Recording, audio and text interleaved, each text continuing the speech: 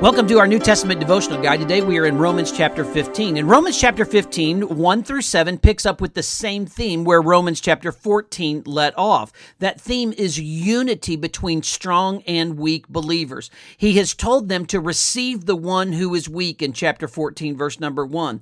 They are called to walk in love, according to Romans chapter 14 and verse number 15. Now Paul lays out some more challenges for those who are strong and how they should treat those who are weak. First off, they should bear burdens. Notice in verse number 1, they should bear with the scruples or with the weaknesses or the burdens of those who are weak and not please selves. And he goes on with this thing. Please your neighbor, please those for edification, but don't live to please self. That's that picture of edifying one another in verse number 2. They are to conform to Christ. Jesus didn't live to please self, as verse number 3 points out. They are to look to the Scripture and live in accordance with the Scripture, not looking to please self, but lining up according to God's will. Then Paul prays for them in verse number 5 and 6, that the God of patience and comfort may grant them to be like-minded. There's that theme of unity toward one another according to Christ Jesus, that you may with one mind and one mouth. There's that theme of unity.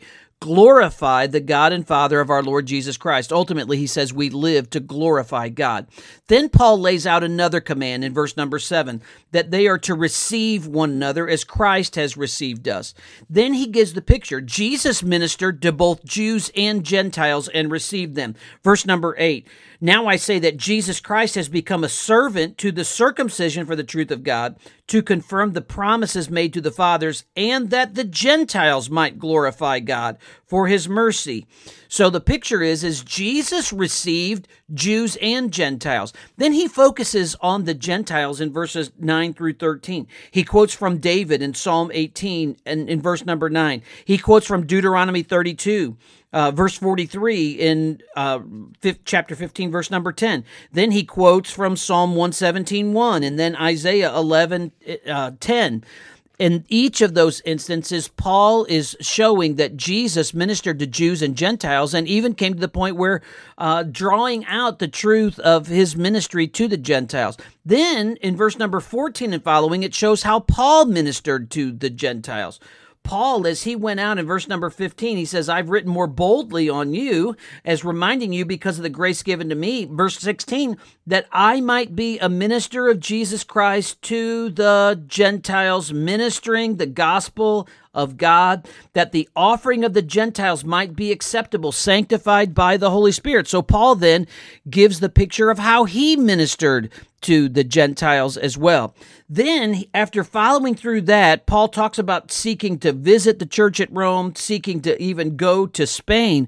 But notice in verse number 25 and following, Paul shows how the Gentiles now are ministering to the Jews. Paul was taking a relief offering for the Jews that were in Palestine.